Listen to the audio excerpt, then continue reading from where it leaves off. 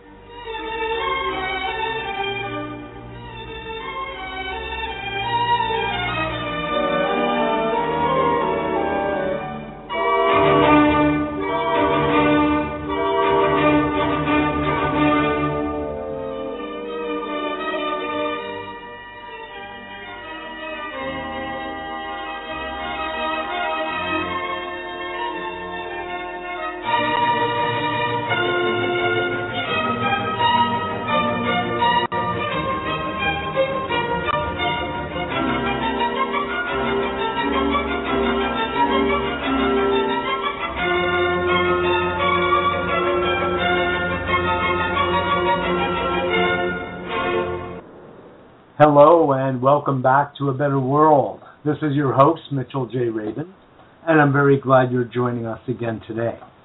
Today we are going to have another very interesting show. We have just one of my favorite psychologists, authors, teachers, Dr. Mario Martinez, who is the author of The Mind-Body Code, which just today, I believe it is, reached a new level at the Amazon.com bestsellers list, and he'll be telling us a little bit about that too. This book, also by Sounds True, is available as a CD set, goes into an incredibly important area regarding the nature of health and illness. And looking at some of the subjects we love talking about here at A Better World, which is the belief systems, emotional conflict and stress, how these are influencing the physical body all the time. And actually, of all things, these seem to be the very basis of what it is we're facing as a society, and really, as Mario says, as a culture. And it's a really interesting domain that Western medicine doesn't really pick up on. So we're going to be spending today's show going into this, kind of peeling back the layers of this level of understanding. Mario Martinez is in South America right now, so we're having a little technical difficulty in getting him connected. So I'm going to put on a little Mozart in the meantime, so enjoy yourself while I get this organized here for you all. Okay.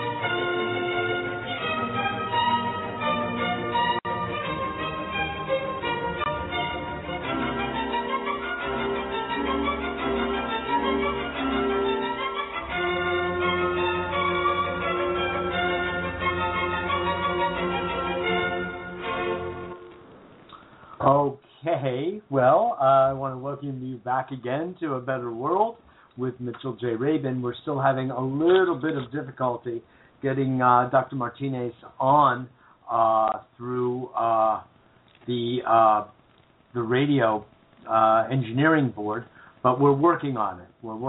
Thanks for your patience. Appreciate it.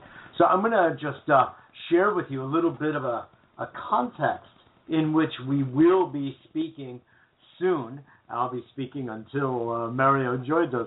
But I just want to say, Mario Martinez is world-renowned for the work that he's been doing over the course of many, at this point, a few decades, in looking at, really, you could say, scrutinizing this really precious relationship between our cultural beliefs, our understandings, and the physical body, not to mention our emotional lives. But in respect to the physical body, it plays this very interesting role of how the overall belief systems of our culture are actually constantly influencing the way and the ebb and flow, if you will, of our immune function, of our thinking, and our way of inwardly behaving physiologically as well as mentally. We are all aware of the mental aspect, you could say, of the morphogenetic field of the culture, but few of us are as deeply aware of the effect it has actually on our body. And this is an area that Dr. Martinez is really a specialist in, has been brought around the world to do this kind of study and help to peel back the layers of understanding of why some people are getting healthier, other people are getting sick, and in particular, he's done a tremendous amount of work in the area of centenarianism. So, let's see.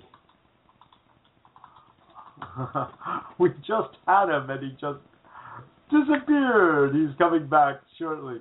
So, and it's so interesting the work that Mario Martinez has done with centenarians, because they have their own set of unique belief systems, you could say, and they operate according to another drummer, you could say. They dance to another drummer, not the conformist social or even cultural norms. They've stepped out of those. And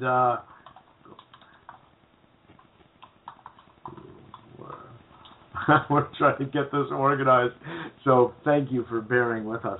But we will be expanding upon this. Excellent. It looks like Mario Martinez, are you with us? Can you hear me? I can hear you very well. I can hear you wonderful. Welcome to the show. Welcome to A Better World. Thank you so much. Absolutely. Thanks for bearing with us, everyone, as we put together the technical part of what we're doing here. Now we can dive into the other technical part, which has to do with your coding the mind and body relationship, which you've done, I want to just say from the beginning, so brilliantly. You're really a wonderful instructor and teacher of mind through the work that you've been doing for these decades, Mario. It's really impressive. You've managed to step out of the ordinary stream of thinking with, of course, I know your mentor, Dr. Solomon, George Solomon, and you've really been part of forging a new way of thinking about the relationship of culture to physical health or physical illness. So just to start with, thank you. Gracias, as we say. Oh, it's a pleasure to be here. I remember George told me that breaking paradigms, you pay a price, and I'm certainly paying it. Yes. But you will be paid with a higher currency as time goes on. Because, I agree. It's well worth it. Yes, it is well worth it. We really actually couldn't do anything else but be authentic the way we both are, because we'd be paying a dearer price for it. And in fact, I would say that mainstream thinking, slow as it is to act, is beginning to get the idea. I know I see this with my own clients and my students. They're really, really catching on to the truth behind how cellular activity is shifted through thinking, and as you go the next step to cultural belief systems. So, could you expand upon this? I gave an overview, but I'd love to hear you go into lay out basically the platform of your book and the work that you've been doing for some time now. Okay, well, what reductionist science does is it'll come up with reductionist premises, and it'll say, how can a thought affect the cell? Are you going to talk to a cell? No, it doesn't work that way. And they stop there.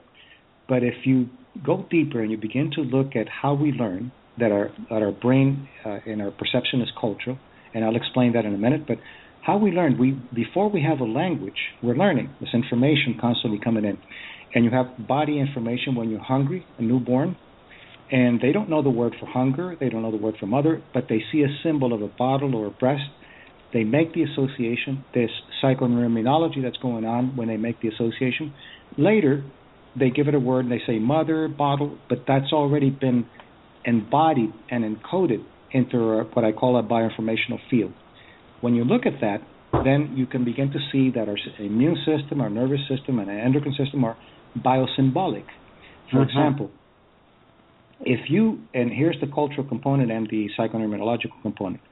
If you shame someone, let's say in the West, you shame anybody, and they will have inflammation. They will have molecules that cause inflammation, like interleukin-1 and tumor necrosis factors. These are molecules that cause inflammation as if you had been wounded. Now, in the West, you would have that inflammation if you shamed the person, because in the West we're very individualistic. In East, somewhere in Asia, you would only be having the inflammation if you believe that you have shamed the group rather than you. So there's a cultural component and there's a psychoneuroimmunological component. Totally culturally learned. Very interesting. Very interesting. So, in other words, both the cultural beliefs, i.e. the context of what appears to be a physical stress signal or illness, is as important, or it's actually a defining characteristic of what it is we've referred to as illness, or actually even more so disease. You make an interesting distinction, actually, which I'd like you to make for our audience, between what we refer to as illness and what we refer to as disease. Well, yes, and that's where you take the anthropology and the medicine together. For example, if you have a symptom that in the West would be considered anemia, then you look for the attribution. Attribution is extremely important in all of biocognition. Then you would say, well, there's possibly some loss of red blood cells, and we will treat it based on that, B12 or anything that needs to be done. You look for possible hemorrhaging and so forth. You treat it that way, and the person gets better. But if you have the same symptoms in the jungles of Bolivia, the shaman, who's the culture editor, who's the equivalent to the doctor, will call it limpu. And limpu is a terminal illness. That he's the authority in the context. Yes, he's the culture editor, the authority in the context. And that person will consider limpu a terminal illness because the ideology, the interpretation, the attribution is that a spirit of a child that died early will inhabit your body in order to stay on Earth, and it will consume your body and go to another body. If you're a Western, white, or mestizo, you could be cured by the conventional treatment for anemia. Because the mestizos, which are the whites and the Indians mixture, they associate themselves with the white. If you're an Indian, no amount of Western intervention will save you. You will have a terminal illness and you'll die. But even more interesting than that, there was an agrarian reform in the 1950s in Bolivia, and the Indians were given, or the natives were given, a tremendous amount of land. There was an agrarian reform, they got land. So they went up the scale, and they were whites, then Indians, and then mestizos. Since the mestizos lost the association with the power of the white, When they began to have what appeared to be anemia before, it became limpo, and they would die just like the natives. So you see socioeconomics, culture, and disease. Fascinating. So here we have a socioeconomic defining criterion that affects physical health as well. When people perceive themselves to be financially and socially better off and on the upper side of the ladder, they tend to be more physically robust and able to deal with offsets, if you will, more fluidly. And as they descend on that ladder, less so. Yes, and what also interacts is the bonding of the family. You could have a very wealthy family that doesn't have bonding and a very poor family that has bonding, and the one that has bonding, independent of socioeconomics, would be healthier. So it's an interaction of the two factors. Yes, exactly.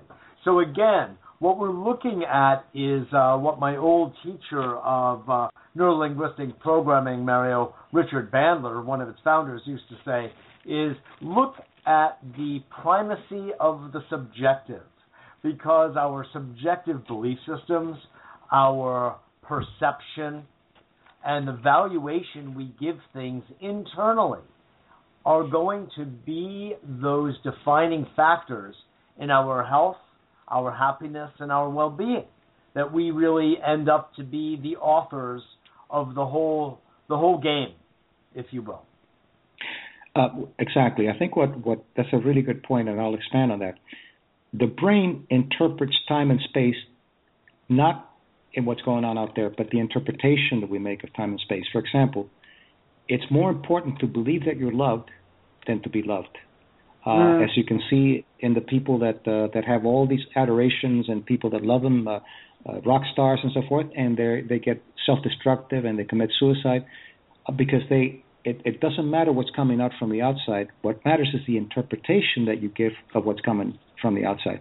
Another example, stress is an interpretation, a contextual interpretation. Let's say that you and I are talking now, and let's say I'm at the studio, and we are talking, and the context is that we're having an interview talking about mind-body. Then a tiger goes in, and what happens? A stressful reaction. We have cortisol, we have adrenaline, noradrenaline, the immune system stops, and you have a stressor. But what happens if we're having a conversation about taming tigers? The tiger comes in, the interpretation, oh, here's a tiger we can tame. Totally contextual interpretation rather than something that's a monolith, a stressor. Yes, exactly. That's a very good example. And you're also implying in what you're saying here, Mario, is another distinction that is oftentimes lost, which is that it's our mind, and it goes right along parallel with what you're saying. The brain does not distinguish between what we call real, what we call imaginative, or let's even say unreal, or even what's virtual. It's experiencing it in the moment, in the present, as real, and will have all of the reactions as real. Which is why, by the way, movies are so powerful a medium, because it's as though we are in the movie itself. Our nervous system is experiencing it as real, even though we know we could be watching The Wizard of Oz or Peter Pan. Yes, and that's, I'll give you an example of how powerful that is. Some work was done by David McClellan's a psychologist, and he looked at, there's something called IgAs. These are antibodies that fight upper respiratory virus. IgAs are part of the immune system. It's an antibody created by the B cells. And he measured the IgAs in the saliva. It's in the saliva and in the blood. And he measured the IgAs before and after, showing a 15-minute video of Mother Teresa doing compassionate things, and another group, a 15-minute video of the Nazi army doing the atrocities. He measured both groups afterwards, and as you can predict, the people that were watching Mother Teresa, the IgAs went up significantly higher. And later, other studies also show that the T cells went up, and NK cells, and anything that you can think of in the immune system goes up. Watching the Nazi army, the IgAs went down significantly, which means that you're more prone to catching a cold. But even more interesting than that, McClellan couldn't figure out why some people who were in the positive group, why their IgAs dropped so quickly. So he did another study, and he looked at, he added one component, which is projecting, letting people project what's going on. And he simply showed them a picture of a man and a woman sitting on a bench, on a park bench, talking to each other, very innocuous, so you could project your own feelings or your own perception. And then he asked them to write a little story, and he said, what's going on with these two people? Some people would say, oh, he just that he got a new job and he got a promotion. She told them that she's pregnant, they're going to have a child. The other group, he just told her that he fell in love with someone else and he's going to leave her. She just told him that she was diagnosed with cancer. Those were the people who dropped. The reason is that the immune system will respond not to immediate things, but to the baseline that we have of the operative consciousness that we live. Yes. Very interesting. That last part of the study was sort of like a living Rorschach, you know. Yes. They could project whatever it is where they came from. In other words, we see as we are, as they say, not as it is. And we impose ourselves into the world, and that's our perception. Exactly. So, therefore, what you're also positing here is that there is a physiology, if you will, and an immune function related to compassion. And by extension, we would say there is a physiology of hope. There's a physiology of feeling of self-esteem and confidence. There's a physiology to laughter and love. Could you expand on that? Yes, I think, for example, I think metaphors and narratives are really. Learn this from anthropology. You can say something with a narrative, and you've talked about 300 pages in a book. For example, you can create a world based on your belief systems. So let's say that your belief system is one that the world is dangerous, that you can't trust people, that you have to be very careful because they're out there to get you. That mindset, what it does is it creates. You're saying that to your psychoneuroimmunology. You're saying that to your body, and so the body says, okay, if this is what's going on, what I'm going to do is I'm going to keep you on hyper-alarm adrenaline. I'm going to increase cortisol chronically, which causes immune deficiency. The chronic adrenaline will cause the pain receptors to activate. So right there, you've taught yourself all kinds of problems: inflammation, chronic pain, and under-immunity, which makes you then open the propensity to whatever illness you have in the family, because illnesses are propensities, not genetic sentencing. Beautiful.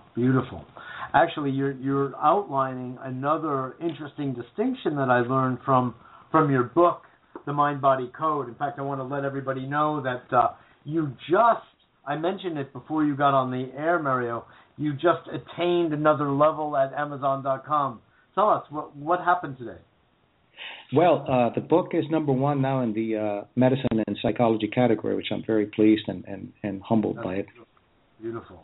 Well, mazel tov, as we say in Chinese. That's thank you. Excellent news. Absolutely. The Mind-Body Code: How to Change the Beliefs That Limit Your Health, Longevity, and Success. And it's published by Sounds True, who's been just delightful to deal with in arranging this interview and all of that. It's really been a pleasure. And this is great news, because this means that even though people like you and I have been salmon swimming upstream, I'm not saying we're becoming sharks, but maybe we're becoming more popular dolphins at this point. Yes, it's very encouraging to see that. And the book, one thing that I liked about Sounds True, I had an excellent editor, and they allowed me to not dumb it down. I didn't want to write it academically and esoteric, but I all throughout the book I tell the reader, I trust your intellect. Come with me, and move through the chapters and the exercises that I teach, and it really worked. You have to respect your public. You can't just dumb it down or make it completely incoherent with esoteric terms. That's right. That's right. And it is a really intelligent and engaging book that I don't feel is dumbed down at all. And it's a nice mixture. I mean, one of the things that I keep seeing in my work in neuropsychology, I'm not a researcher like you as such, but more of a student, and I integrate it into my work as a holistic psychotherapist, is that there's a lot of storytelling that goes on because we are dealing with the primacy of the subjective. We're not looking at an objective science the way that Western medicine posits itself, but clearly is not, and doesn't recognize the importance, except for in the field of psychoneuroimmunology, of subjective experience and subjective perception. Only now is that beginning to make any kind of dent with, and it's through the portal, I would say, of stress and stress management and recognizing the role stress has in the formation of disease. So they feel there's a little mental emotional leverage being that's showing up, you could say, in the clinical setting, unlike in the past. But one of the distinctions you make is something I really appreciated, which is that we're not only talking about the release of cortisol, but as a stress hormone, the fear, flight, freeze kind of reaction, but we're also looking at, you made it clear, inflammatory agents that will get released into the bloodstream, into the tissue, when other levels of, let's say, how would you describe it? When would those get activated? Well, I think what's happened with conventional science is that it treats stress more than it needs to, and it interprets mind-body through stress. And it's not just stress; it's the pro-inflammatory products that you were talking about. I'll give you an example. There were some studies that looked at measuring inflammation and measuring cortisol. Cortisol would be considered stress-related, and inflammation would be considered something more than just stress. And some people were asked to write about things in their lives that they felt ashamed of. And people were asked to write in things that they felt guilty about. The people that felt guilty had a higher level of cortisol, which would be considered stress. The people who were writing about shame had a higher level of inflammation. So if you just look at stress, measuring cortisol, you're going to miss the most important part, which is the inflammation that has to do with anything from cardiovascular problems to arthritis and all kinds of things. So why is that? The reason, the way I interpret it, is that you are owning up. For example, when you're guilty, you're owning up of something that you did. So you have more power. You're more empowered in the sense that this is something that I did. When you're shamed, this is something that someone is doing to you that you don't have control, so you're more disempowered. And when you're more disempowered, you're going to have a different reaction. You're going to have probably more pro-inflammatory kind of products. So if you look at stress alone, you're going to miss all the inflammatory things that are going on that could probably be even worse than stress. Yes, exactly. Now, that's a very, very important point, because we often say stress chemicals, and it remains rather generic. But this brings it down to a level of specificity that I think is really, really valuable. You are listening to A Better World with Mitchell J. Rabin. We are on every Wednesday at 6 p.m. Eastern Standard Time. We have a newsletter, A Better World newsletter, that we send out to lots of people across the country and actually the world. It's for free, and it's on our website, abetterworld.tv. It announces our weekly shows. There are 3 of them. A Better World TV every Monday evening in New York City. A Better World on, Progressive Film Hour, I should say, on Gary Knoll's Progressive Radio Network every Tuesday afternoon, and then A Better World Radio on Blog Talk Radio. So we love that you come and join us and listen to us as well in archive, and forward this to your friends and family and colleagues so they too can get this level of nourishment, because so many people we're told benefit from it. We're spending today's full show with Dr. Mario Martinez, who is the author of The Mind-Body Code, how to change the beliefs that limit your health, longevity, and success.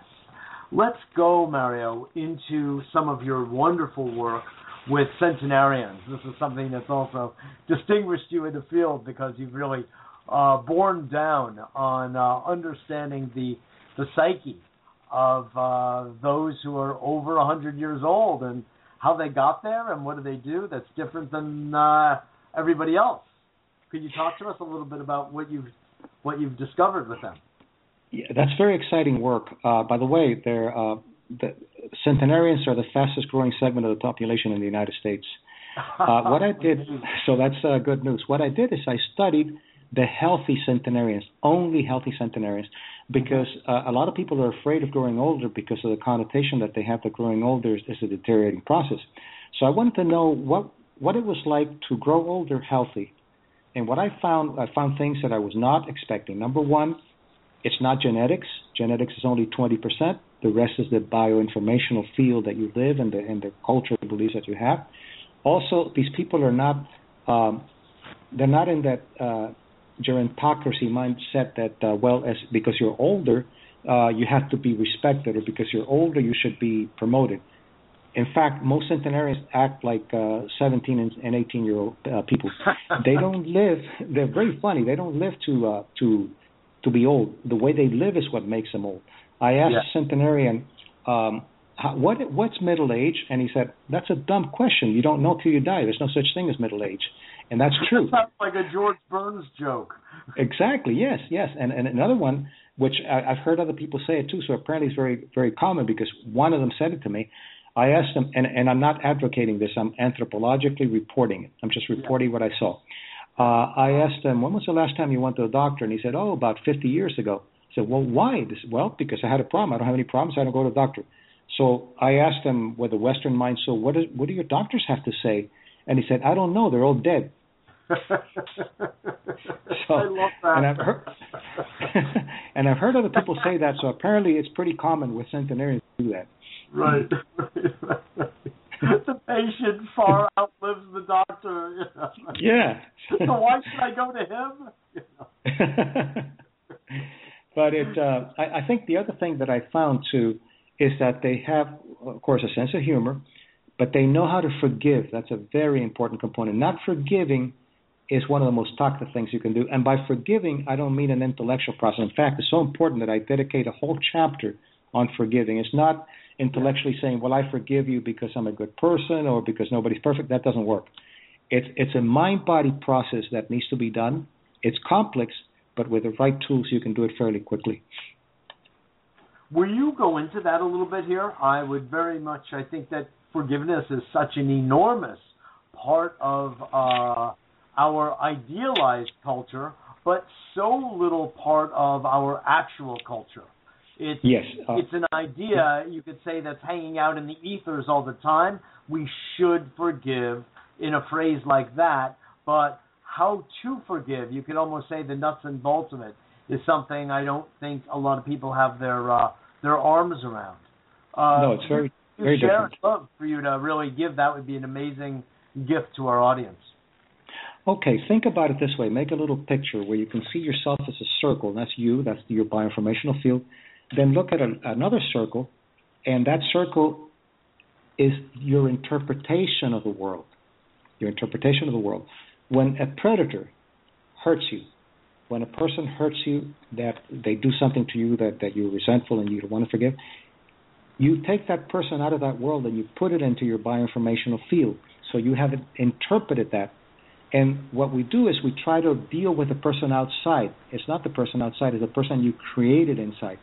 And forgiveness has nothing to do with the predator. It has nothing to do with reconciling. That person continues to be a bad person. The rapist continues to be a rapist.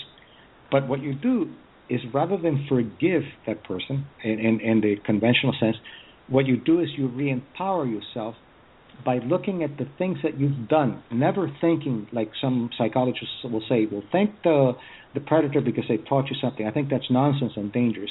What you do is you begin to look at the things that you have done in your life that were honorable, that were committed, that were loyal to yourself, And I'll give you a specific example. I talk about, as you know, I talk about 3 wounds. I call them archetypal wounds because I see them in every culture.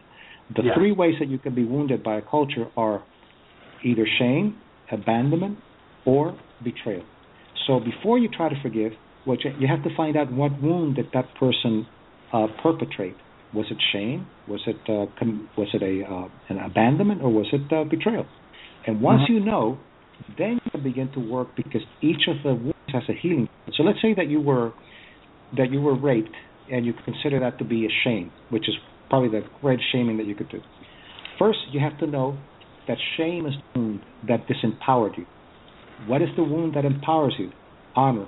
Honor is the healing field for shame. Nothing to do with the perpetrator. So you begin with a technique that I teach. You go into deep relaxation, and it's complicated, but I'll give you the essence.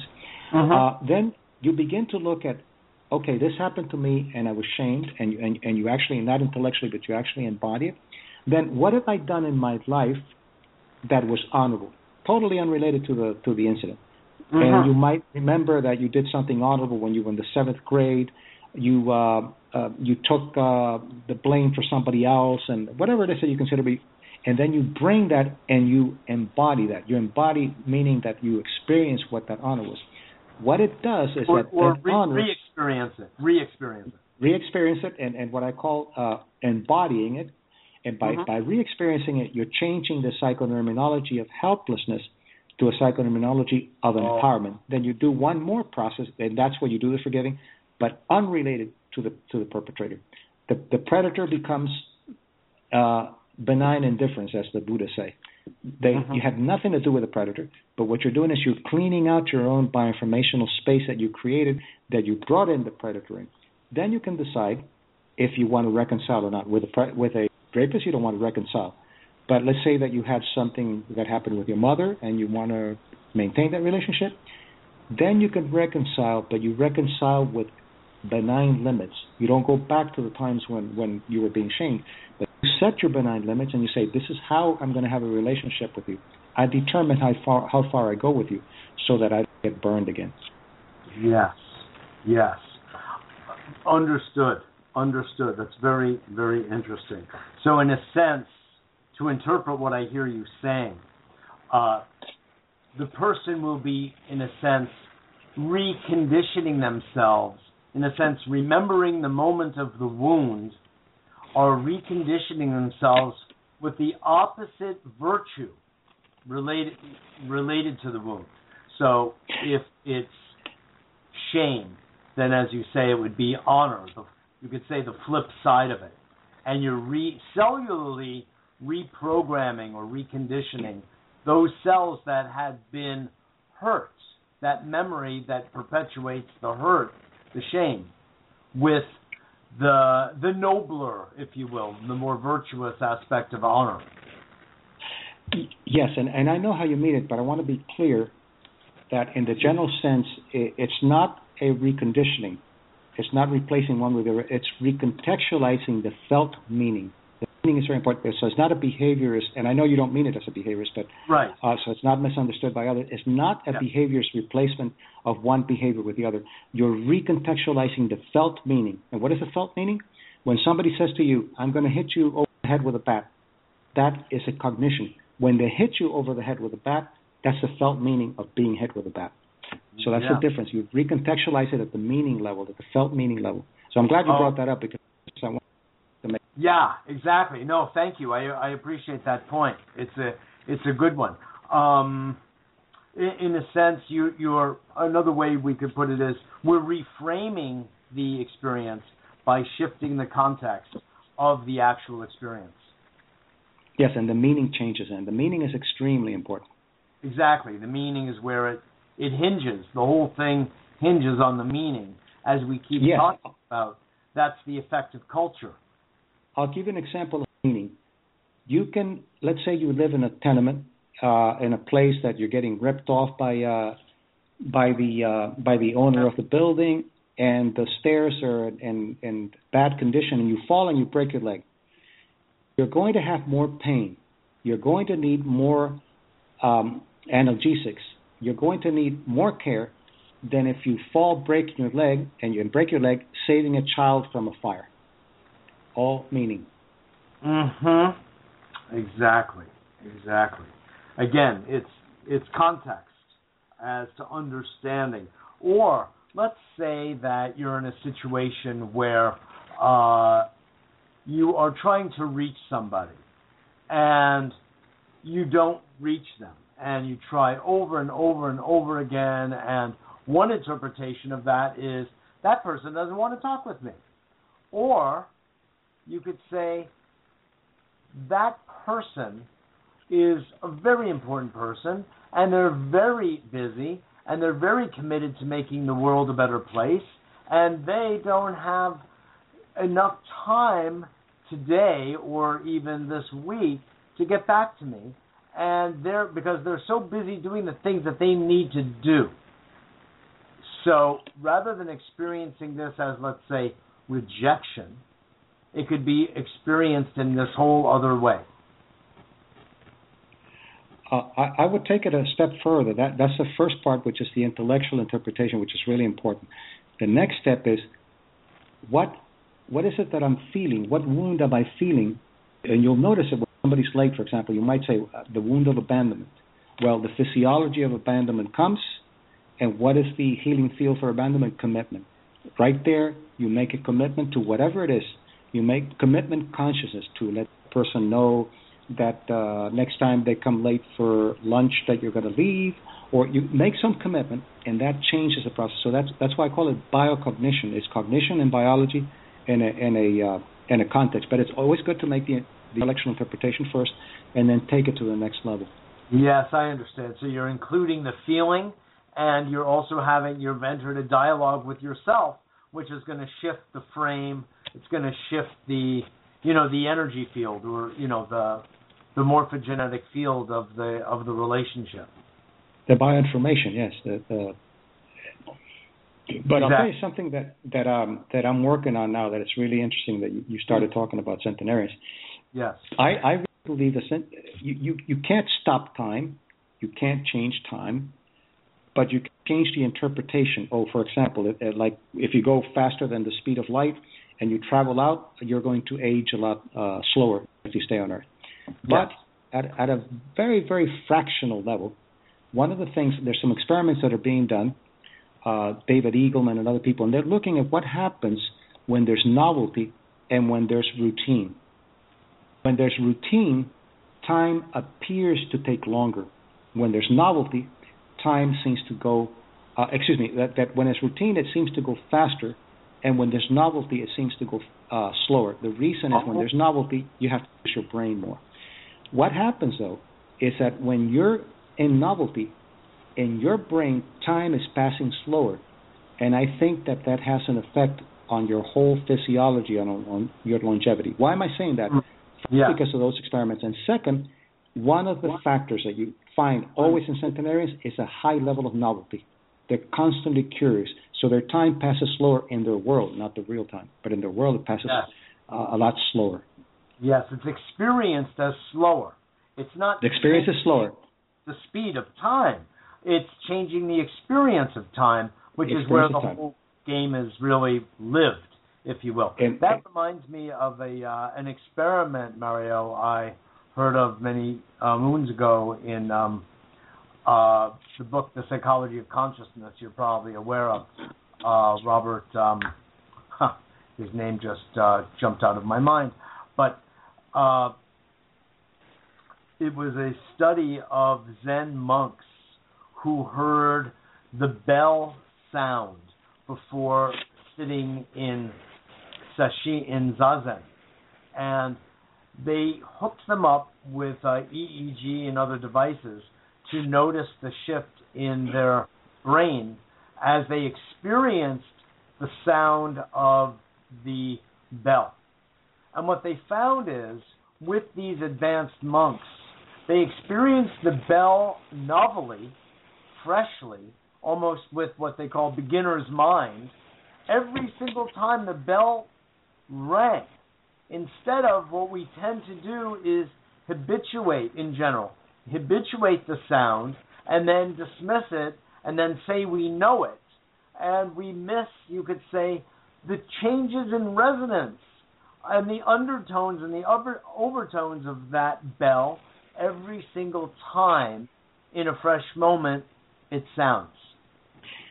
Yes, and that I think that's because, as you said, when you're in routine, you habituate and you go into mindlessness. When you're in novelty, you're in mindfulness. You don't have to go to a cave to be mindful. By finding novelty, immediately you're in mindfulness. So that's exactly what happens when you're, and they're very curious. They're like children, the centenarians. They look at something, they say, look at that bug, the way it's crossing the street, or look at that, just like they're like a child. Right. And like that is very healthy. Yeah, it's so healthy. It means their brain is not routinized. It's not just continuing down its standard neural pathways. It's actually making new pathways, which also, I love to say, makes people more intelligent. It allows them to have greater emotional intelligence, and also I would like to extrapolate, and this is an extrapolation, but I think there's some research that's beginning to tap into that if you are able to have your brain experience time slower, I think that increases longevity. Yes, that's very interesting. I wonder if that has something to do with affecting the telomeres, because if you're experiencing life, experiencing it slower, we're not saying time has dilated. If we're experiencing it as a slower moment, which means kind of a fuller moment, which also implies being more in the present, that means the telomeres are being less affected by, which are of course related to the whole idea of longevity and healthy longevity. They're being less delineated. They're being less cut off. That's very interesting, because the telomeres, as you mentioned, they're almost like a clock that tells you how many times a cell can divide before it dies. The telomeres respond to the brain's clock, not to the external clock. Yes. Very interesting. So that it really is, you could say, pardon the expression, wound up with the bio clock. That's right. Yeah, that's interesting. Let's come back a little bit to one of the points you make in the book regarding the centenarians, which is that you learned from them, or was it from your mentor George Solomon, not to disclose one's chronological age, because one begins to think of oneself in that age, and even worse, or comparably, others begin to see you in a certain encrusted context, which has nothing to do necessarily with reality. Could you comment on that piece? Yes. The moment you tell your age, you've been put into a portal. You'll be treated based on how long you've been around rather than what you've done. I went to a museum with George Solomon once, and we were walking in, and the lady looks at him and she says, I'll give you senior citizen rate. And he said, why? Why are you assuming that? Oh, I'm sorry, sir, I'm sorry. So he made her really feel uncomfortable. But what he was doing was saying, why do you have to peg me? And centenarians are the same way. They don't think in terms, they're ageless in the sense that they're not age conscious, but they're space conscious. There's nothing great about you being around. Why should you be proud that you've been around for 80, 90 years? There's nothing. What you should be proud of is what you've done with your time, not how long you've been around. Yes, that's beautiful. It's really the quantitative. It's not the quantitative, it's the qualitative that we want to focus on that.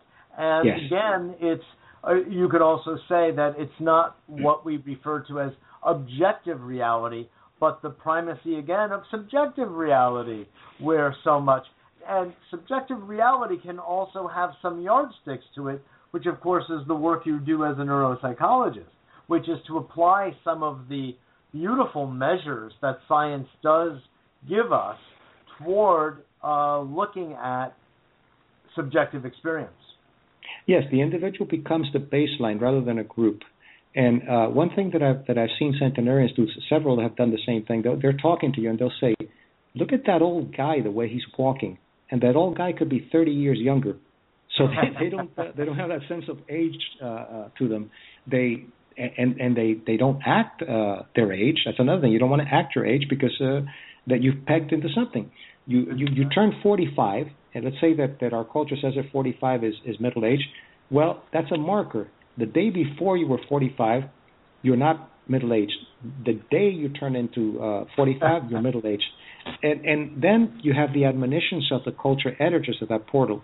You'll dress nicely in a way that you like and say, well, you don't want to dress like a teenager, you're middle-aged. Well, I want to go back to college. Well, you should think about retirement. You should start saving for your retirement, not going back to college. Gradually, they admonish you and they put you back into that place, and after a while, you begin to look middle-aged. Exactly. You're reminding me of a story, Mario, of a cousin of mine who I was down in Florida, and I called her up. I hadn't seen her in many years, and I had heard that she had just gotten married, well, in her case, probably about the fourth or fifth time. And yes, it's true, she outlived her husband, and maybe a divorce or two here and there along the way, no big deal. But beautiful woman into her mid-80s, and she said, "Darling, I would love to see you, but I just got married and we're driving around in my new husband's new convertible, and we're playing teenager. I'm sorry, I don't have the time to see you." Yes, that's exactly right, and that's another component that you reminded me of the factors that I talk about in centenarian mindfulness. They know how to set limits. For example, I think what she did was she said, "Look, I'm doing something very important to me. I care for you, but I'm setting limits." I was going to interview one, and the first thing they say is, "How can I help you?" In general, I'm just using a generality. How can I help you? And instead of how can I help you like a caretaker who will make you more important than their healthy needs, he said, "How can I help?" I said, "Well, I'd love to interview you. How about Saturday at 6 o'clock? And he thought, he said, "No, Saturday at 6 o'clock, I have tango lessons. I can't do it." They set limits. Yes, exactly. It's not like, okay, I'll give up my tango lessons so I can talk to you. That's caretaking. That's not healthy. That's right. No, that's a very healthy, important point for everybody, that we tend to do that.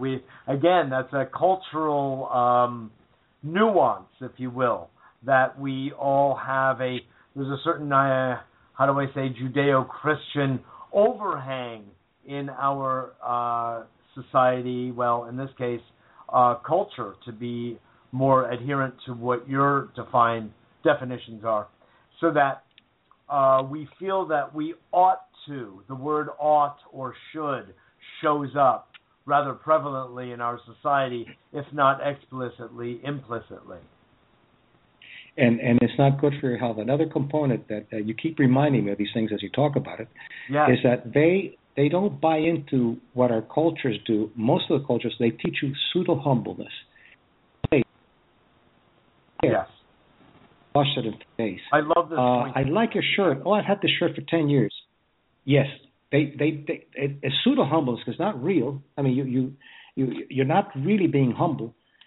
Centenarians are truly humble. I said to a lady, she was 101, I said, "You have beautiful eyes."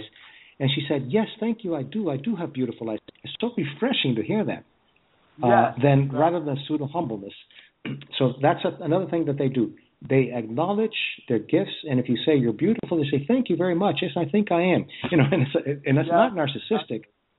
Exactly.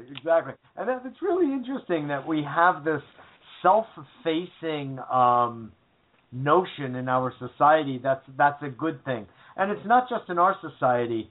At least in ancient China, maybe not now so much, but there was an idea where you never wanted to show how successful you were to your neighbors, for fear that they might become jealous or envious, and that energy field would then, be projected onto you.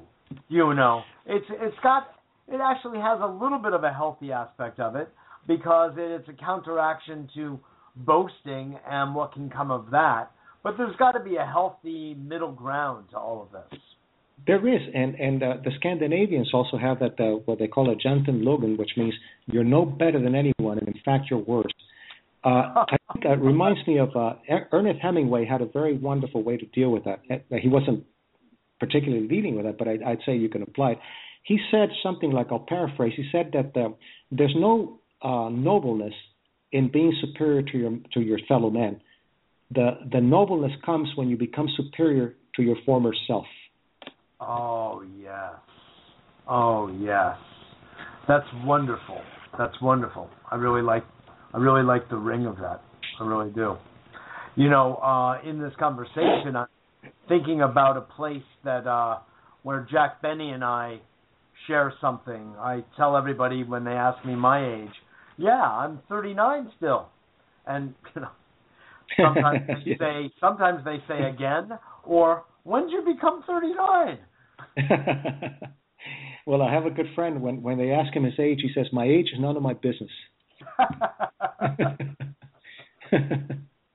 It's great. It's great. And it's just so interesting. One of the stories you tell, Mario, is about the priest who comes to give the last rites to a gentleman in the hospital, but there's a mistake. Could you share that? This really, yes. really puts the point on it.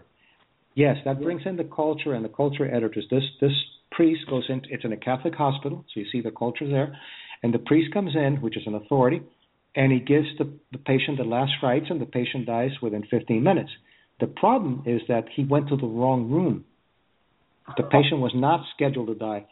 The patient who was scheduled to die waited 2 days until the priest came. Excuse me, that's an interesting phrase in itself, scheduled to die. According to who's scheduled, you know. Exactly. Anyway, go on. The person, the interpretation, the attribution that they gave as well.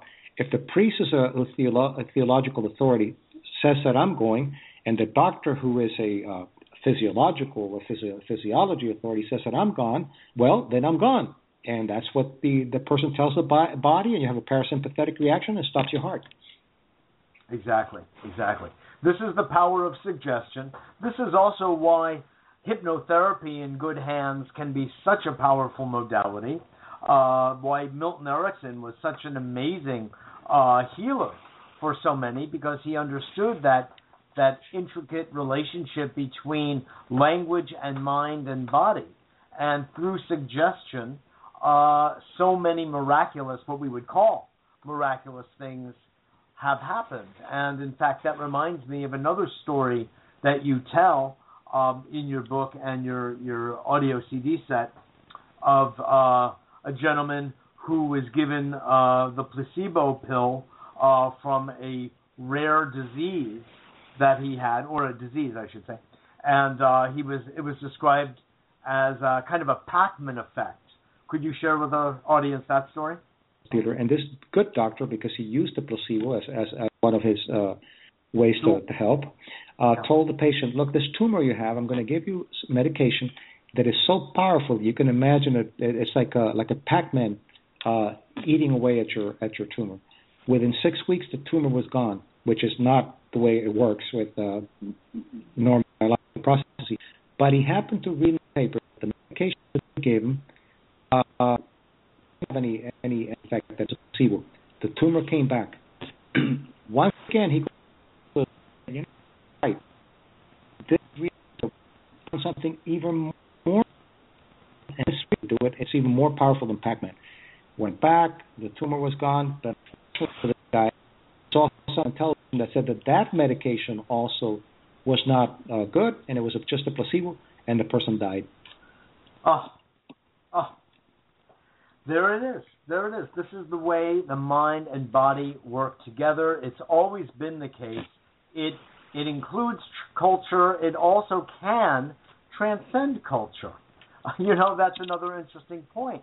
There's something about the language, the use of language, its effect on our brain, its effect on our emotions that can move us in one direction or another. So while it's largely cultural, and I think I would like to make the point and hear what you have to say about it, I think we'd agree and be aligned on this point that culture is not necessarily something that's out there, so to speak, occupying some kind of amorphous space in the geographical landscape, but culture first begins in one's own family. Each family is its own, you could say, unit, if you will. Not a very pleasant way of putting it, but it's like a fractal aspect of nature, of culture. Yes, and those are the shared beliefs. And culture, I mean, anthropologically, it's complicated, but basically culture, in essence, is the who you include, who you exclude, and the language that you use to communicate in a very general sense. Yeah. And so that's what you get. You can see that families, for example, they quote have illnesses, and many of them die of the illness. Why? It's not just genetics. Genetics is just a predisposition. What they do is they eat together. They're in the same environment. They think the same things. You can even see pets who begin to look like their owners because of the space that they're sharing with each other and the food that they're eating. Exactly. I say that all the time to my clients and students. It's part of a larger field. And also our bodies and brains, of course, are plastic and meaning, fully resilient.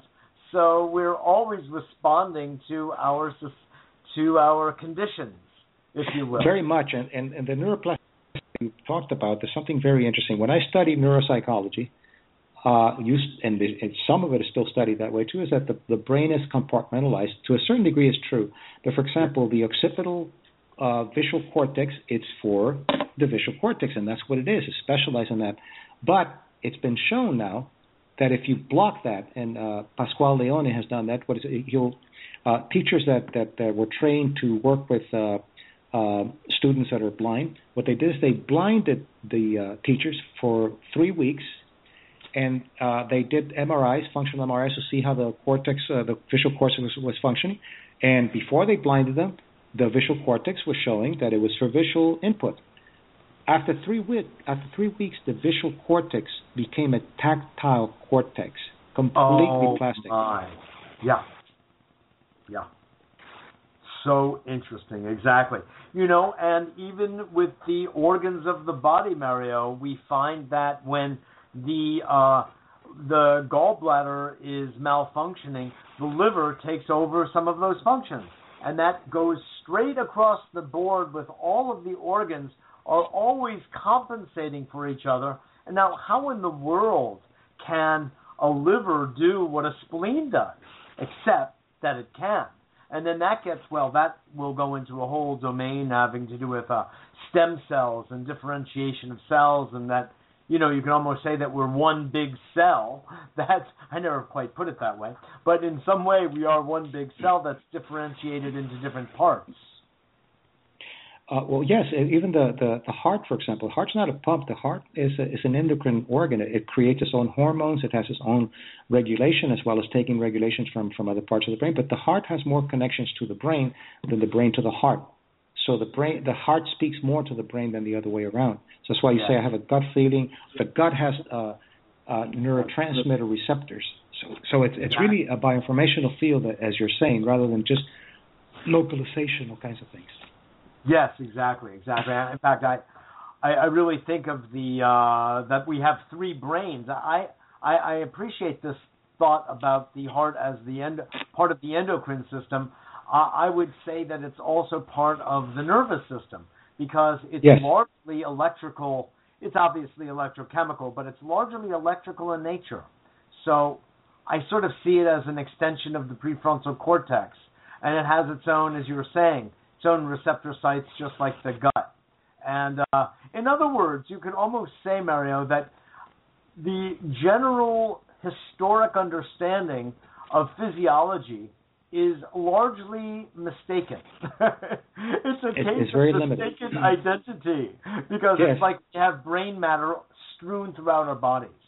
Your comment? And yes, and if you study the mechanical components of the body, it looks very deterministic and very reductionistic. It has mechanical processes like the blood flows, but if you go beyond that and you begin to see the co-authoring of the system, then you can no longer go with that model. I'll give you an example. Biology, in order to legitimize itself, it borrowed the principles of Newtonian physics, which is really good for automobiles, planets, carburetors, and things like that. It's not that great for for building things, for living things. So since it borrowed from Newtonian physics, it borrowed the concept of entropy, which is going from order to disorder. That's why you see deterioration in the brain with that model.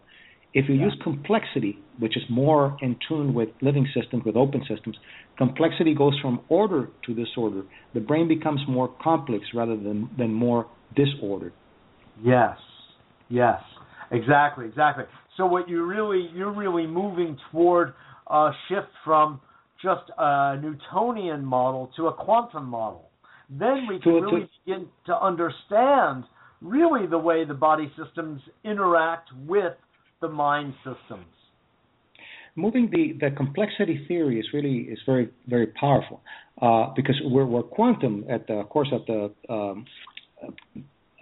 subnuclear, but I think that if you use complexity and chaos theory, for example, the heart is chaotic. In between beats, it has a chaotic rhythm, and the less chaotic, the more of the pathology of the heart. Well, that cannot be explained with a determinist model because it's linear.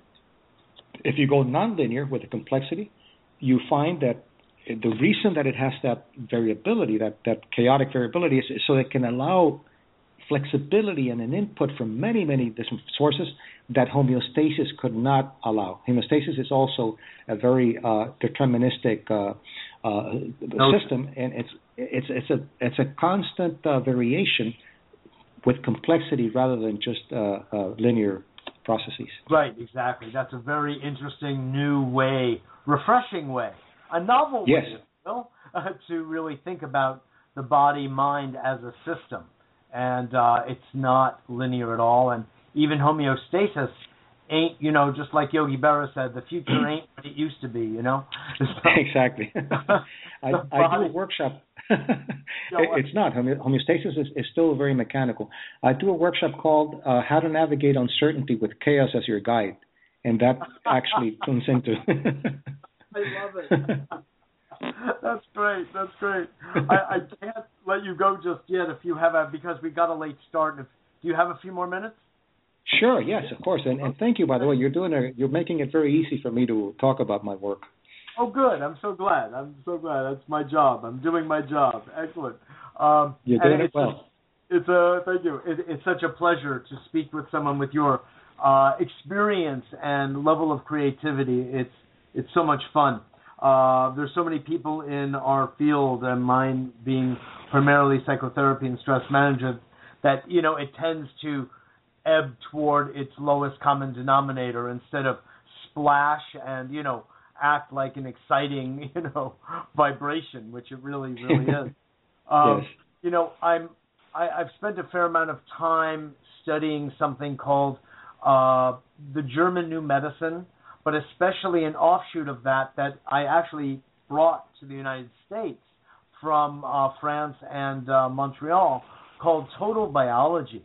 Is that something that you've come across in your comings and goings? Total biology. Is that from Dr. Hammer, or is that something? But Dr. Hammer, in a sense, it's a derivative. Dr. Hammer was the teacher of Dr. Claude Sabat, who was a Moroccan-born Jewish physician, MD, PhD.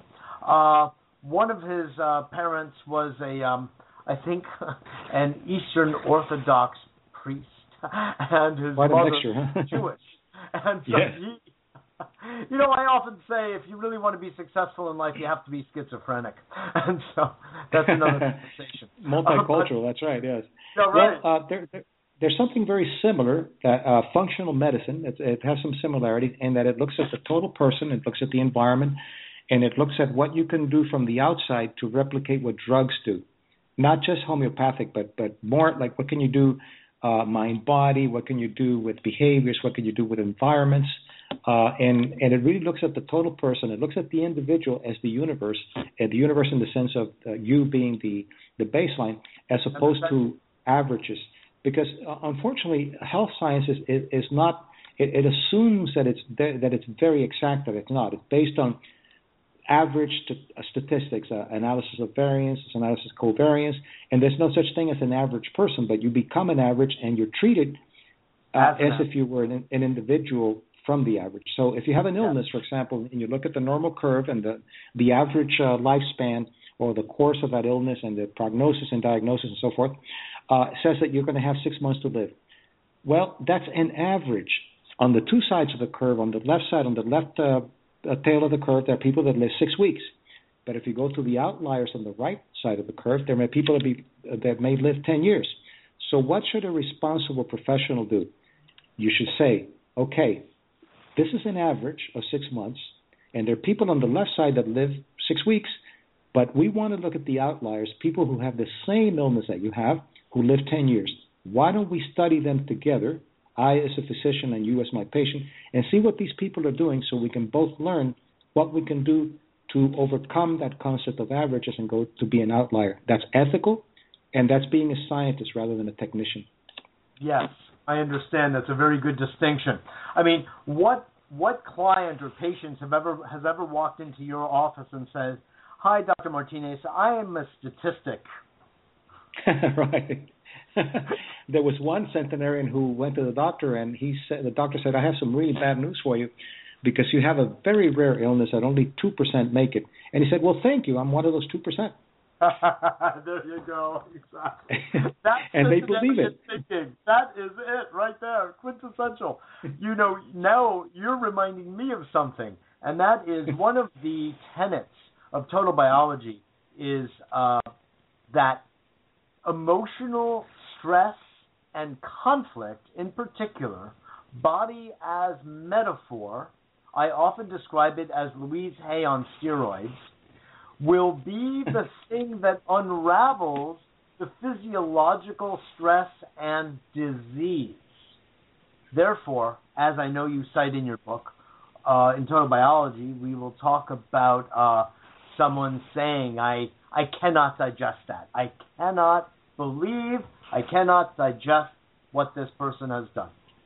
And in fact, that would lead to a stress because the brain is registering those comments as real, because in some level they are, and will begin to send gastric juices or other kinds of enzymatic activity in order to heal and solve the problem, because ultimately the brain is a problem solver and seeks to create a level of balance inside the physiology, you know? Yes, and that's the biosymbolic question that you're asking to the brain. The brain will give it to you. Symbolism, yes. Why is it that women that have been sexually abused have significant level of problems with their reproductive organs? It's very similar. Yes, exactly. And it goes on and on and on like that. But the thing that Total Biology also talks a lot about, and so does Dr. Hammer in the German New Medicine, as it's called, is who, by the way, as a rigorous scientist, worked with interviewing thousands of patients and found that there was a significant emotional trauma approximately 3 months prior to the onset or the diagnosis of, he worked primarily with prostate, testicular, and ovarian, and lung cancers. And he found over and over again there was always, not sometimes, some form of emotional trauma that could be cited prior to the onset of the disease. He was able to use CAT scans, PET scans, what have you, to determine where in the brain the trauma was, and based on the nature of the trauma, predict what kind of cancer would be forthcoming. And he used emotional therapy, basically, as a way of resolving the problem without having to utilize conventional medical means. He actually got into a lot of trouble with that. Dr. Sabah went another step and said, it's not just about cancer, about any disease. Anything can be understood metaphorically as a conflict, of an emotional conflict, usually in the family, and sometimes always cultural, just to reinforce your point, and often generational. So, but he always talked about the conflict of the diagnosis, you know, and said, and this is also so much in accordance with your centenarian research, Mario, the patient goes in and sits down with the doctor, and the doctor says to the patient, Mr. Jones, I don't like what I see. And the patient is a little concerned by that comment, knows what the doctor is sort of implying, and says, well, doctor, I don't like what I'm seeing either. Yes. Well, I think... that patient is the patient that has the higher, better prognosis than the one who says, yes, doctor, I understand. Yes, that external control is not as good as internal control. But, I'm taking psychoneuroimmunology to the next level, which is cultural psychoneuroimmunology. Psychoneuroimmunology has studied as if culture doesn't exist and too much rat studies. Rats are good to study, but you have to remember that they don't have a sense of their longevity and their mortality, and they don't have meaning. So what you're studying with rats is the neuroendocrinology and immunology, not the psycho, because the psycho includes meaning and it includes mortality and so forth.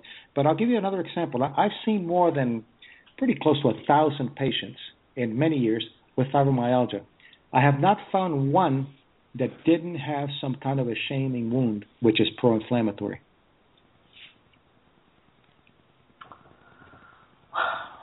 Your case in point, corroborating the fundamental idea that underlying somatic disease or illness will be some emotional undercurrent. And unfortunately, if you do a clinical history and you don't go deep, you're not going to find it. I was looking, and it's a high incidence of sexual abuse, but there was this patient that just wasn't fitting. And I kept asking if any abuse and kept going on and even doing something with a deep relaxation. Couldn't find anything. But I said, okay, how did you sleep at night when you were a little girl? Well, I was never abused, but how did you sleep? I didn't sleep very well. Why? Because now that you ask me, I remember that my parents fought a lot, and I thought that if I went to sleep, they were going to kill themselves. So therefore, a hypervigilance that doesn't let you go to sleep deeply, you don't get delta sleep, you are deprived of human growth hormones. There goes fibromyalgia. No melatonin either. Melatonin, but mainly if you don't go into delta, you don't have and the thetas. You don't, especially delta. You don't have the secretion of course, melatonin is deprived, but the secretion of human growth hormones, which is what allows the immune system to do the repair and rebuild protein muscles and so forth. So if you don't have that after a while, then you're going to have a problem. And and I explained it more deeply in the book and other articles, but that's basically the idea that there's always some kind of shaming or hyper-alarm that doesn't allow you to go into deep sleep. Fibromyalgia, the main component, I think, is delta sleep deprivation. Interesting. Really interesting. And it can be cured, by the way. Yeah. So you refer to shame, abandonment, and the third one is... a betrayal. I'm sorry? Betrayal. Betrayal, okay. And what would rejection be considered part of abandonment? Well, it's interesting because it's very, very subjective. For example, I worked with twins, and both had been sexually abused by their uncle, and one of them saw it as shame and the other one saw it as betrayal. So you have to identify it subjectively, as you said before, what the person interprets the wound, and then you give it the healing field. For abandonment, it's a commitment. For betrayal is loyalty, and for shame is honor. I'm glad you brought that up. As I was reading, Mario, when I read that loyalty was the healing field for betrayal, what also came to my mind was trust. Yes, because it's really a betrayal of trust. It's a tricking. That's my point. That's my point. It seemed to me that the more accurate counterpoint to betrayal was trust, the other side of the coin. Yes, because loyalty has to do with trusting without evidence. It's almost like faith. That's correct. That's correct. Exactly. Sometimes people will say, well, what's the difference between abandonment and betrayal? You have been left, and betrayal, you have been left, possibly, And I think the difference is that abandonment is losing a commitment to something. Betrayal is losing a devotion, the trust in a devotion, the devoted love or devoted God or something that's more exalted, a higher emotion than the abandonment. Yes. You're highlighting the subjective, interpretive aspect of it is so important, because I often say to clients and to students that abandonment could be experienced by an infant at his or her mother's breast, which, by the way, I think is the in utero experience from conception forward is something highly underplayed. And I would like to see it. In fact, I'm doing something in New York with a group of consummate professionals regarding a couple from Brazil, actually, about the in utero prenatal, perinatal experience. But it's underplayed in our understanding of, adult psychology. But that the infant could interpret the mother leaving the child for a moment in the crib, removing the infant from the breast because she had to deal with an emergency of either another child or a husband or whomever, and then comes back. The mother's intention was fully to give the proper feeding to the infant, but the infant may feel that they're being left, and they don't have any understanding of the reason. They just know they feel they've been. The fact is, they were momentarily left. The subjective interpretation might be abandonment. Could you comment? That's a great point. Yes, I think the way to look at it is like this: in a ontogenetic way, abandonment is most primitive. Then you have shame, and then you have betrayal. Why? Because if you leave a child, as you said, they could die. Shame, you can't shame a child till they can see themselves in a mirror and say, "This is me."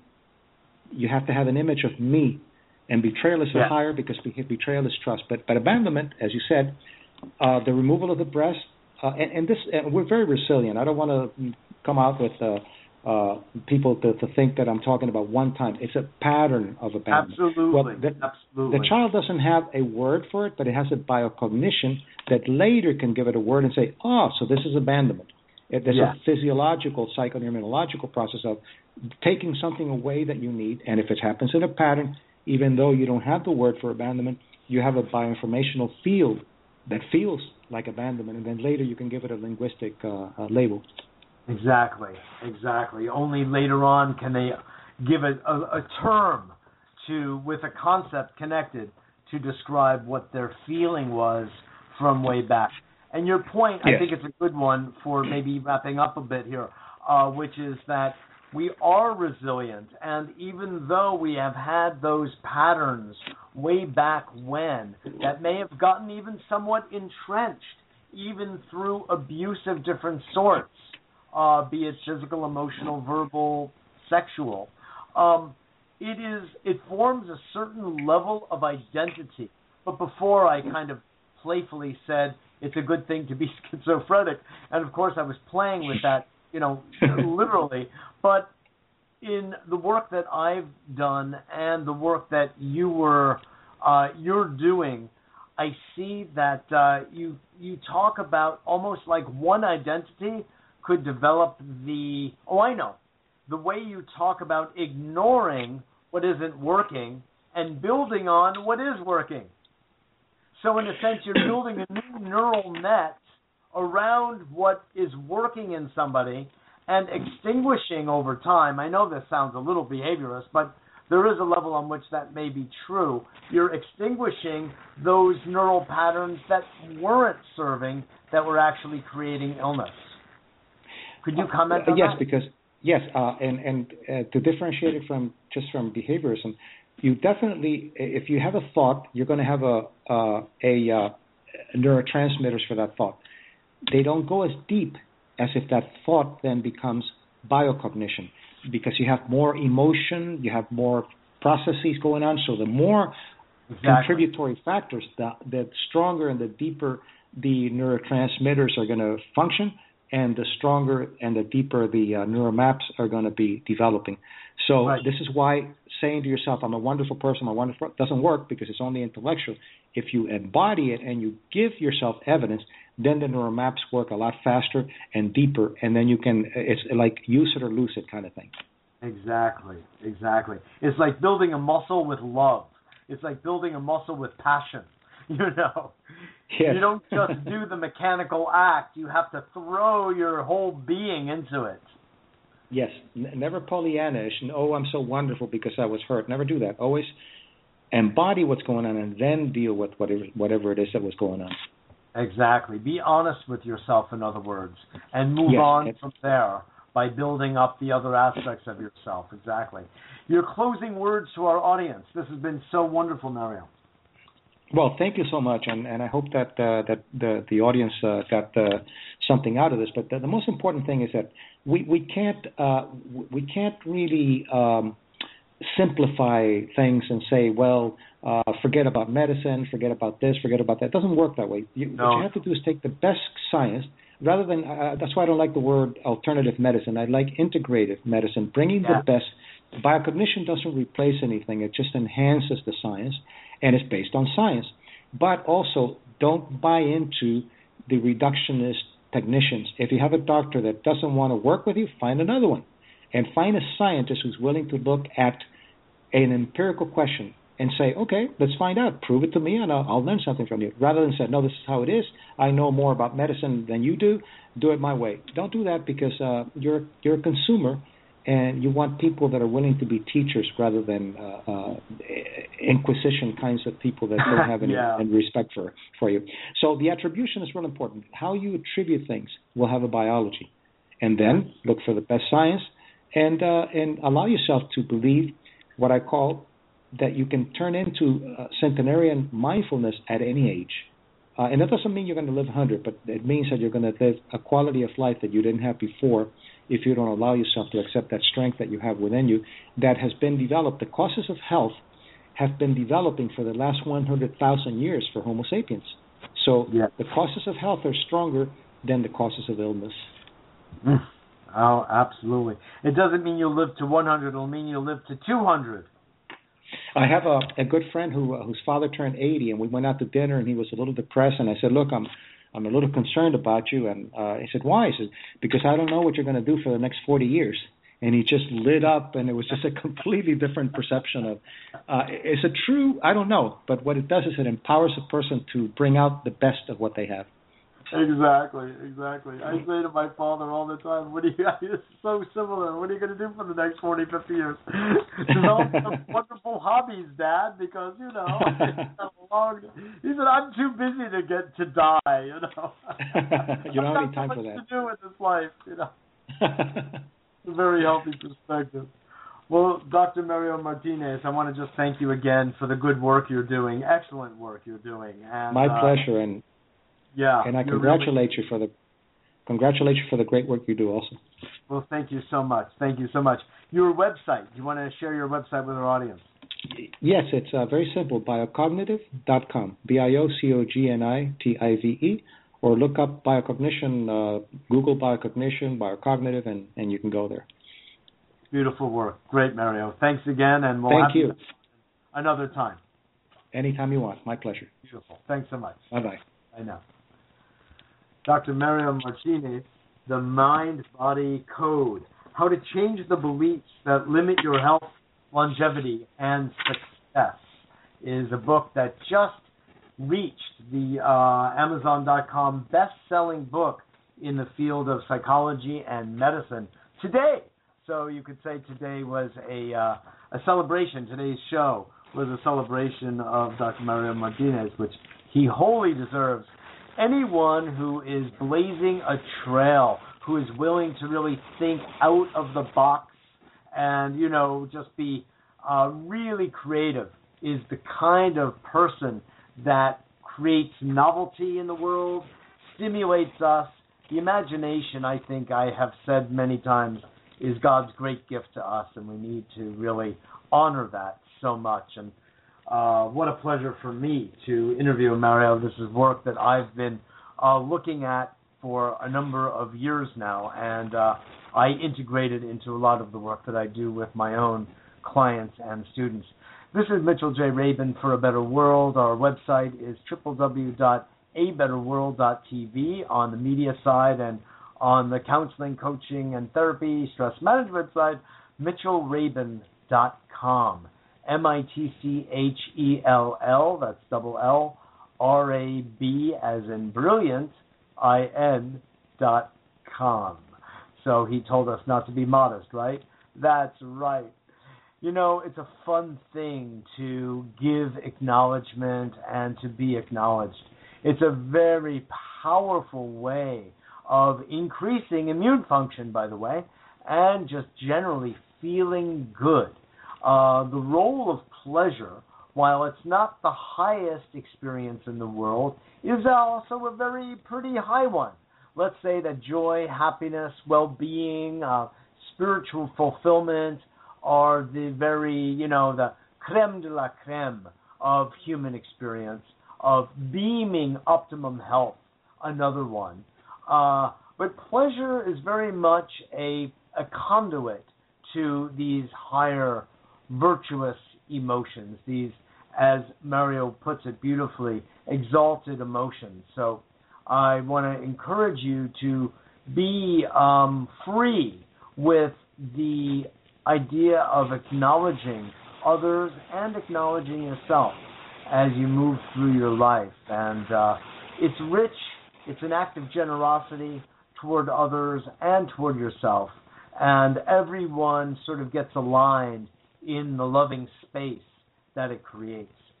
So on that note, I just want to thank you all again for listening to and becoming part of A Better World's community. We are on every Wednesday at 6 p.m. We love when you listen live and know that most listen in archive. That began to rhyme. In fact, I wanted to say as an addendum to something Mario said when he said to look for a doctor or look for a scientist to work with when it comes to this idea of growing older. We all grow older, and a marking of growing older could be to become wiser. But aging is voluntary. Aging is something else. And to distinguish between the two, I think, is actually an act of wisdom in itself. So with that said, I want to just also remind you that we sustain ourselves on donations. We always appreciate that. And to help empower all of you, A Better World is becoming a foundation, a nonprofit, which will allow us to give back to you, not just the content of our shows, but even something highly hailed in our society called a tax deduction. So please bear that in mind when you visit our website. You can always contact me. Also, I love your comments and feedback. It's always helpful to me at mjr@abetterworld.net. MJR, my initials, at abetterworld.net. Remember that we have all sorts of interesting energy balancing systems here at A Better World. You can read about those on both websites, and we offer them at discounted rates for those who are interested in dealing with the energy fields around everything that we've been talking about here. So also note that in New York on March 11th, coming up soon, at One Spirit Learning Alliance, Better World and One Spirit are partnering and collaborating in what will be an evening on pre- and perinatal psychology, i.e. conscious conception through to conscious birthing. This will be really wonderful. We'll have my dear friend and colleague, Dr.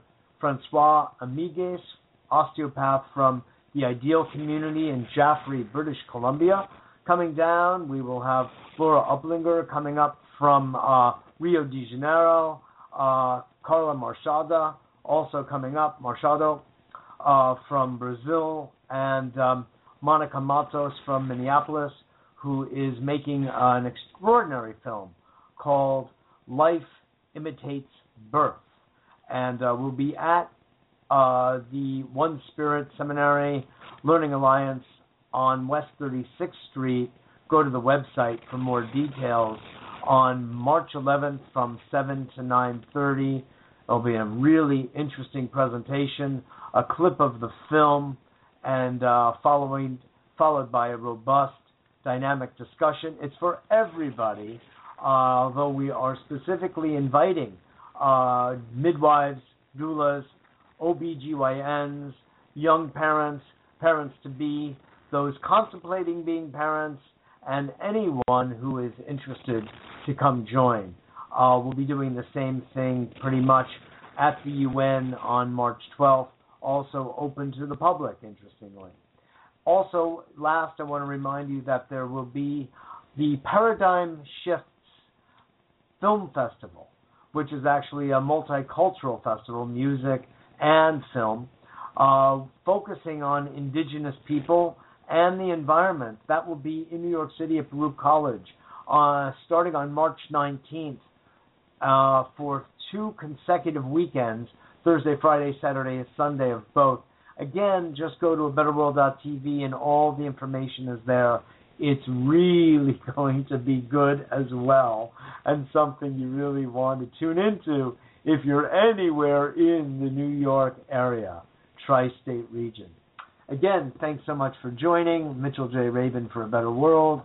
Spent the show with Dr. Mario Martinez, the author of The Mind-Body Code. Well worth your while. Thanks to Sound True for publishing it and for the audio CD, which you can get at their website, soundstrue.com. On that note, how about a little Mozart, folks? Good night, and see you next